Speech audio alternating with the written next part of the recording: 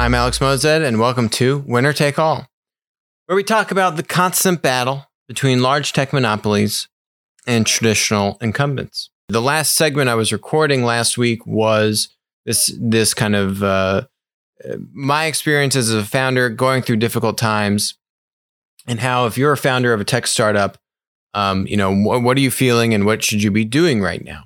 When you think about this idea of who is pandemic proof, right? There are kind of these three main buckets.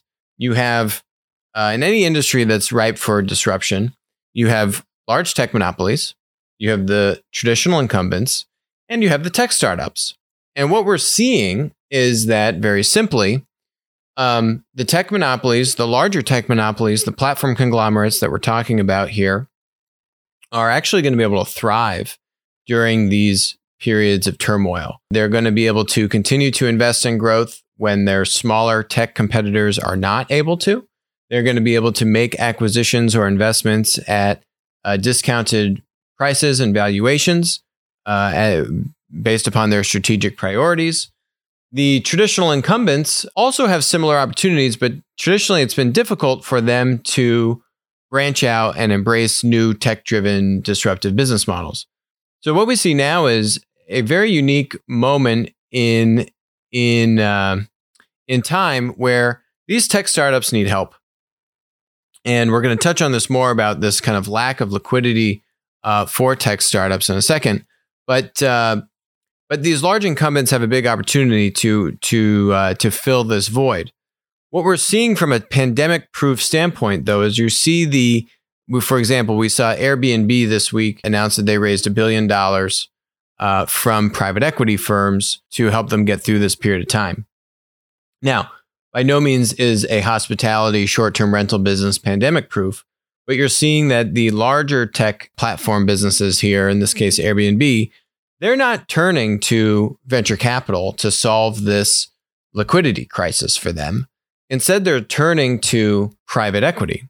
And the unfortunate thing in all of this is that you don't see venture capital stepping up. So I'm going to touch on that more in a second.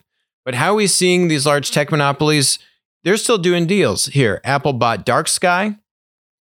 This week it was announced. I mean, obviously this deal was in motion for a while leading up to this announcement here. But they're buying Dark Sky, which is a great weather app, and they're shutting it off on Android, right? So they're saying goodbye to probably half of its revenue stream because they want to have it be an exclusive app on the iPhone. You're seeing OfferUp and LetGo merge. OLX is a public company. They kind of own a bunch of these like Craigslist-esque marketplaces. So you're seeing some consolidation. These are rivaling kind of like secondhand good marketplaces in the United States, OfferUp and LetGo. There's a third one called Mercari, which I think is now going to come under more pressure to make a move here. But you're seeing some consolidation in industries where you have a big backer. So OLX is actually funding this now combined entity. They're going to own a 40% stake in the combined entity, but they're putting money into this deal, into OfferUp to help make this merger possible. They also are the owner of LetGo. So you're kind of doing a roll up here, but you're seeing these tech companies that had been burning cash and competing against each other. Now you're seeing the coronavirus kind of push these companies to merge together, but you're getting that capital is injected from the larger public company in OLX. So you're seeing that happen, and you're seeing some of these VC firms still raise big rounds. We saw General Catalyst here close a $2.3 billion fund in the past week. Then we saw Insight close a $9.5 billion fund. The title here is misleading. It says to help support portfolio companies through the pandemic. That's a lie. That's fake news. That was more of an afterthought. This fund had been months and months and months in the fundraising process. They have a small portion of this money here is what they're saying is going to be allocated to help their portfolio. We're going to touch on that in a second. But generally, what companies are pandemic proof outside of the obvious, where you have these hospitality industries and industries that just when you're sheltering in place, you can't operate. Okay, I don't need to talk about those. But what you're generally seeing is the larger businesses, particularly the tech monopolies, larger businesses with healthier balance sheets are actually going to be able to come through this and I think actually accelerate growth over the mid to long term because of this. And the smaller companies with weaker balance sheets, even platforms that are in Plaid, that are in the single digit billion dollar market cap, are having a much tougher time weather the storm. Certainly tech startups and small businesses and so on and so forth. The next topic here is this liquidity for tech startups, right? And so I actually have a gripe with how venture capital has been handling the pandemic. When Sequoia first issued that letter in early March saying, this is the black swan of the next 10 years, coronavirus is here, you need to take drastic action, I criticized that letter because it was all doom and gloom. Where was the support from Sequoia to say, we believe in you, we, Sequoia, are going to try to either raise additional funds or reallocate part of our funds to support you with either debt or convertible notes or just creative financing options to help our portfolios get through this. So I think there's been a huge lack of leadership from the VC community. Basically, the whole VC community is on pause, and their excuse is that they are reassessing strategy. That just means we're not doing anything until we see where the dust settles and we see where valuations settle and we see what the lasting impacts of the coronavirus are going to be. Not a very kind of, progressive statement for the industry that's supposed to support riskier, more innovative businesses, right? You'd think they'd be trying to be at the forefront of figuring out how to support these really great companies. I know multiple platform startups that were at break even or close to break even 6 weeks ago. And now they only have a few months of runway. I mean, it is a travesty what's happening to very strong, fundamentally strong businesses that, are in the hospitality or certain sectors of the market that have a, 80% drop off in revenue. How do you plan for that? It's very difficult. It's basically near impossible. So anyway, I have a gripe with VCs and how they're handling this, but that presents an opportunity. As we're seeing with Airbnb, is it's presenting an opportunity for private equity. I've spoken already on the show weeks ago about how private equity has a war chest of trillions of dollars that they're going to be able to deploy and get great deals. This Airbnb deal, they took a discount to their last valuation, which was from 2017, by the way. 2017. You had the rest of 2017, you had 2018, you had 2019 with amazing growth numbers for Airbnb, and they're taking a discount. That's Airbnb, a multi-billion-dollar company that probably should have gone public in retrospect. Very strong company. Airbnb, I'll give them props, by the way, is also paying out $250 million to help ease the pain of their producers who are having cancellations. So that's good by them. They probably knew this $1 billion was coming. They announced this 8 days ago. So I don't know if they would have done that if they didn't think they had another $1 billion on the way. But still, if you think about platform companies not having employees who are producing that value in that sense, right? Platforms have producers. Producers are creating the value that the platform is enabling that value to be consumed. Those people are not employed by the platform. Those assets don't sit on the balance sheet of the platform. That's why these businesses are asset light. But I think the producer community for each one of these platforms will remember which of the platforms were there to help them in a time of need. It's not like you can just, you're not laying these people off. Airbnb isn't laying off these people or, canceling all these long-term contracts. They just don't exist. So, I'm kind of surprised that Uber hasn't been more aggressive Uber's been transferring work and trying to have their drivers do more work on Uber Eats. So that's kind of been the thing they've been trying to do. But again, I think the producers will remember in the time of need, just like employees remember in the time of need, what companies, say in the food distribution industry, you're hearing a lot about kind of some of the big food distributors freezing, hiring, possibly doing some layoffs. Employees remember, just like producers remember, who was there when the times got tough, who was there to try and do. Maybe you didn't make me whole, but you tried. So very difficult for tech platform businesses that are not at break even. Airbnb is not at break even to be actually doling out, this kind of support in these difficult times. So tech businesses, tech startups have a very tough time to find liquidity. Now, the ironies continue. There's this article.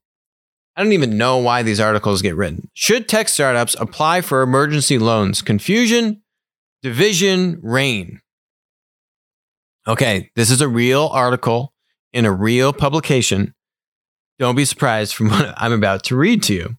The venture capital community remains divided over whether VC-backed startups should even apply for the loans in the first place, seeing them as intended to save Main Street businesses, not privileged tech workers. Who writes this stuff? This is supposed to be a tech-friendly publication. These tech startups are in dire straits. They aren't profitable, and all their fundraising prospects just dried up overnight because the VCs have gone on hiatus. And so this article is seriously saying that, and you even have this guy, Joe Lonsdale. I like this guy. I don't know what he's on right now, but controversial opinion, most of my sector doesn't need these government loans. This guy has founded multiple tech businesses. He's a partner at this 8 VC firm. Look at this. Good companies with PE VC backing can find capital to keep going even now. It's more important to get SMBs money and dollars to hourly workers. I would 1,000% disagree with you, Joe. You don't have VC helping out these startups. You have VC. I haven't seen any news from 8 VC, your VC firm, to announce a venture debt fund or bridge financing for these VC firms. Airbnb is raising from private equity, not VC. How many tech startups have the ability to raise from private equity? Only the largest of the tech startups. So tech startups are in a very difficult time. VCs aren't funding, despite what Joe is proclaiming here. And they don't have, and banks aren't lending. No way are banks lending right now, especially to unprofitable tech startups. And their only option is these programs like PPP. So absolutely, they should be applying for these. The tech community is a very important part of our economy. And as I was mentioning, you have very strong businesses that were at or very close to break even pre-coronavirus that now, because their revenue has fallen off of a cliff, they only have a few months of runway. What are they supposed to do? And their VCs are not stepping up to the plate. So it's a huge travesty what the VC community is not doing in a time of crisis. And I think there's a lot of VC firms out there that, say, oh, we are founder friendly. We're here to help the founders. It's a load of baloney. If that was true, you would see a very different response from the VC community right now. There are a myriad of articles showing the power shifting from startups to VCs. And I think the VCs are kind of enjoying having all this power. So what is the opportunity here? The opportunity are for the large incumbents, the traditional incumbents that are in a battle against the tech monopolies to help with these tech startups. These large incumbents, they know that they need to embrace new platform, marketplace-driven business models. And right now, there's a very unique opportunity to provide, say, for example, very short-term debt tranches or bridge loans to tech businesses, platform businesses that have a strong business model, that maybe had strong traction before coronavirus. Eventually, things are going to bounce back. And this window of opportunity is not going to be around forever. And so there are many tech startups that need a bridge loan. They need some debt financing in the short term. Banks aren't giving it. VCs aren't giving it. They're not big enough to go to private equity. The tech monopolies want to see them fail, so they can either just acqui-hire the people or just buy the IP at a fire sale. The tech monopolies want these tech startups to fail, so they can just kind of take the leftovers for themselves. And so, who else do the tech startups have to help them? The traditional incumbents, oddly enough. And so, I actually know many CEOs. These are strong CEOs, visionary CEOs that their core business is not having an easy time. But they know that eventually the economy is going to bounce back. Eventually we're going to get through this. And digital transformation and embracing new business models is still going to happen in their industry. And so now it's a perfect time where you can help a really good startup provide some debt vehicles to them. And what do you get in return for that? You get warrants, and you get the ability to invest in these tech startups at a later date. Once you have more conviction, once you have maybe more time to actually have a partnership or work on some proof of concepts or do some trials with, could be multiple tech startups in a space, right? If you were to allocate a few $1 million in venture debt to a few tech startups that you probably would want to do a deal with one of them, and you get some warrants, and then you go get your conviction, you go get to work with them more closely, you see what kind of synergies they share with your core business, and then you're able to basically, for the ones that you don't invest in, you get your debt back eventually, hopefully. And for the one that you do want to invest or acquire, you now have the warrants that you can execute at a later date and still preserve a premium discount to what their last valuation was. Airbnb is taking a discount on their 2017 valuation. Then smaller tech startups, just as a rule, are going to be sharing material discounts if you can help them solve this liquidity crisis. And so I think this is one of the really only or best opportunities right now for how tech startups can bridge these difficult times outside of using these government options, PPP and the disaster relief loans and so on and so forth. But that might not be enough, or these tech startups might need to lay off still a material size or portion of their business to make it through. And it's just going to be that much harder for them to build that team up and get back to par. And so they're going to have some very difficult decisions to make over the next few months here. This isn't a quarters, this is a months type of crisis. And how can large incumbents that know that they're eventually going to need to do a deal with one of these tech startups help fill in the gap and be a hero? Because we're seeing a lack of that from the VC side, and it's honestly a huge disappointment. So that's some of what we're seeing with this liquidity crisis with tech startups. The other thing that we're seeing is, some of these, we're starting to get an idea of what these lasting impacts are going to be because of the coronavirus. On Amazon Prime Video, you've seen an interesting option to be able to rent movies that are that would be in the theater for $20. I think movie theaters will never be the same. Not because people are going to be concerned about going into a movie theater and germs and that kind of stuff. Instead, I think the movie studios just gave away a huge amount of leverage to the tech monopolies, Amazon in this case, and I think they might be doing something similar with Apple and other players, maybe Google. But once you give $20, once you set the price tag at $20, you can't raise that price tag in the future. And once you now set consumer behavior that I can now watch a movie that's in the theater for $20 from the comfort of my own home, how do you change that consumer behavior? How do you roll that back? I think it's going to be very difficult. And I think you're going to see, it's going to take a while until people can go back to movie theaters. So I don't think this is just a flash in the pants, few week kind of thing. This is going to be a many months kind of behavior change here, where movies that aren't going to be delayed until movie theaters come back, movies that are now would be in the theater now you can pay $20, watch it from home. I think it's going to be very difficult for movie theaters to regain the same window of exclusivity that they had before coronavirus. I don't think they're going to be able to claw that back. Maybe they can claw some of it back, but even if they claw some of it back, the window of exclusivity from when it's in the theater versus now direct on demand on one of these video streaming products is going to be significantly shorter. And I also don't think that the movie studios are going to have much leverage to increase that price in the future either. So they're pretty much pegged at $20, which, by the way, $20 is, I don't know, 2 things of popcorn these days, not even including the tickets. So economically, it's also much cheaper to just watch it from your home. Might even be more comfortable. Certainly, it's going to be more safe for the next number of quarters. So I think that's going to be very difficult for movie theaters to bounce back even once the pandemic fears have gone away.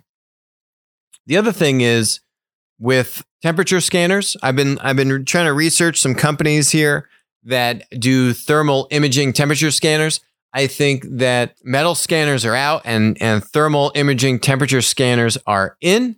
There's this one company that seems like they're the main player in the space. What's their name here? Yeah. FLIR Systems, FLIR. It's the world's largest commercial company specializing in the design and production of thermal imaging cameras, components, and imaging sensors. They actually have an FDA-approved thermal imaging temperature device. It's already on the market. I think they're one of the only ones with this FDA-approved temperature scanning device.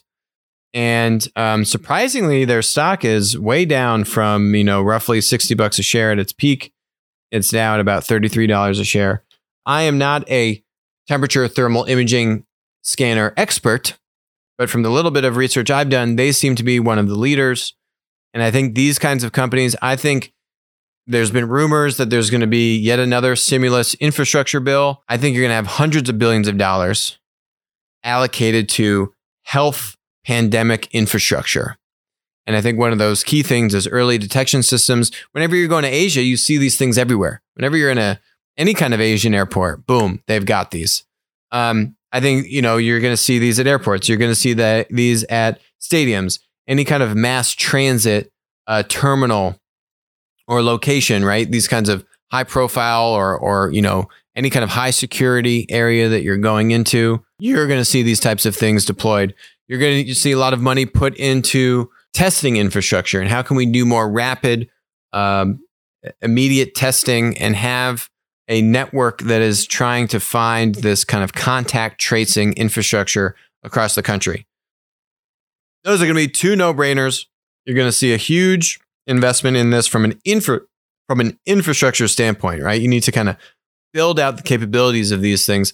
Obviously, you're going to see telemedicine and these other kinds of initiatives warrant more investment as well. But I think metal scanners are out and temperature scanners are in a very big way. You're seeing clearly huge changes in online spending. So we found this article recently here about the top 100 kind of e-commerce increases and decreases, March of 2020 to March of 2019. So lots of stuff that you would expect. Disposable gloves is the top.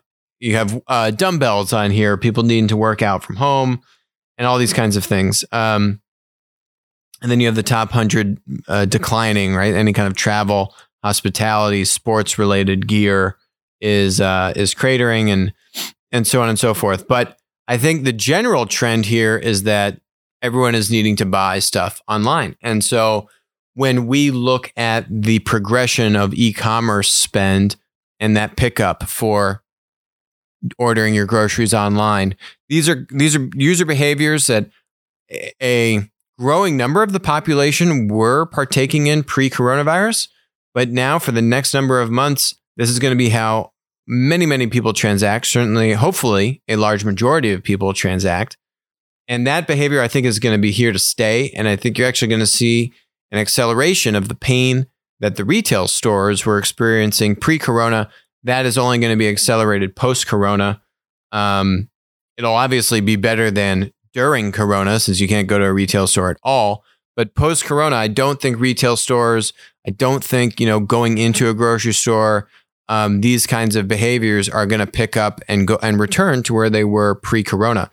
I think they're going to be more suppressed, and the online version, ordering things through marketplaces, e-commerce sites, Instacart, these kinds of things are going to remain and continue to grow much more quickly than they were before. The last trend here is that we clearly are going to see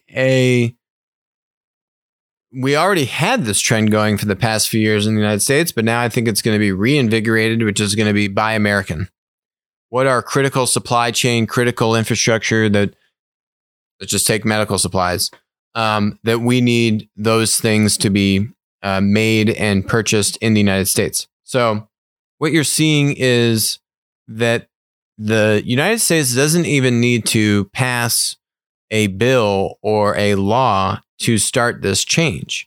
If you think about the purchasing power of the United States government, just purely in medical supplies alone, you have the VA, you have the Medicare and Medicaid, you have other government programs for social welfare and so on and so forth, that a large amount of healthcare spend, medical supply spend, is controlled in one way or another by the government. And so that means that the government can simply say, hey, purely for, say, the 30% of spend that we control of this pool of medical supplies, we are only going to buy medical supplies if they're made in the United States. And if that supply chain, a certain amount of it is all from within the United States. And you're going to start to see these things, I think, happening very quickly here in a number of areas outside of medical supplies. I think when we just think about critical areas for the U.S. in terms of manufacturing capabilities for medical supplies and just infrastructure-related manufacturing, when you think about supply chain infrastructure and all of these different areas that we've now seen come under pressure, where the fact of the matter is, if it's not made in the United States, you're seeing other countries put export bans or export restrictions to make sure that they have these supplies for their citizens. And look, you can't really blame them. We are using the Defense Production Act on U.S. companies to make sure that they're bringing enough product to the U.S. citizens as well. So you see this happening all over the place. And I think instead, if you think about, okay, how do we try and get the economy revving again post-corona? One of the mechanisms is to try and bring more of that production back domestically to the United States. So I think you're going to see very quickly, I think you're going to see government mandate that the things it's buying, which is a lot, be made here. And then I think you're going to see a more coordinated push from a legislative standpoint that will probably be putting more restrictions on certain industries, or maybe using our president's favorite tool, tariffs, to try and instill that and have that come back. The last note here is kind of a fun one, which is around Quibi. So Quibi is not a platform. It just launched yesterday. And I think Quibi is going to do fantastically well. This article is saying, they had 300,000 downloads on day one, and Disney Plus had 4 million. Quibi is not Disney. What is Quibi? Quibi was started by Jeffrey Katzenberg. This is, he is a Hall of Fame legendary producer and director. He's raised over $1 billion for Quibi. Meg Whitman, former CEO of eBay, is his CEO for this business. Quibi basically creates these 6 to 8 or 10 minute long short videos. And this is another reason why I think movie theaters are actually going to have a much tougher time. They're taking A-list celebrities, paying them millions of dollars to create 7-minute long videos. So it's kind of like a TV show in 7 minutes. So if, the trend here that just people have shorter and shorter attention spans, and you think about the Instagrams and the TikToks of the world with these, 20, 30, 45 second videos, and people want this content quick and bite-sized, the trend of millennials wanting to watch an hour and a half or God forbid, a 2.5 hour long movie, the trend is pretty straightforward. It goes down. So Quibi is the answer to that. And basically, Katzenberg, who's a visionary in the industry, has seen this and said, you know what? I want to bring movie-level quality content in a short-form format. And I think they're going to kill it. I think there's a huge market for this. It's like short-form Instagram, TikTok-esque content that's a little bit longer, 6 minutes, but super premium with A-list celebrities. Versus what we've seen with, all of these large media conglomerates, from AT&T and Time Warner to Disney to Comcast, and the list goes on and on and on, launch their digital subscription offering, which is taking the existing type of content that TV show length content or that movie length content and putting it in a digital format, right, to compete against Netflix. This is saying, yes, people want to consume this content in an app and digitally, but how are behaviors changing because of digital and because of content platforms like Instagram and TikTok and live streaming platforms, et cetera, that have shorter form content? I think Quibi is going to do extremely, extremely well. This is, I think, is a perfect gap in the market. It's a linear premium content business. It's not a platform business, but again, there are I think opportunities for linear businesses to do well, and I think this is a great example of Quibi being able to really thrive in this part of the market that I think there is a great need for. Let me just close on a positive note. We are having a very tough week in the United States this week. Deaths rising. Cases are still rising. We haven't hit the peak yet. I will say that I think that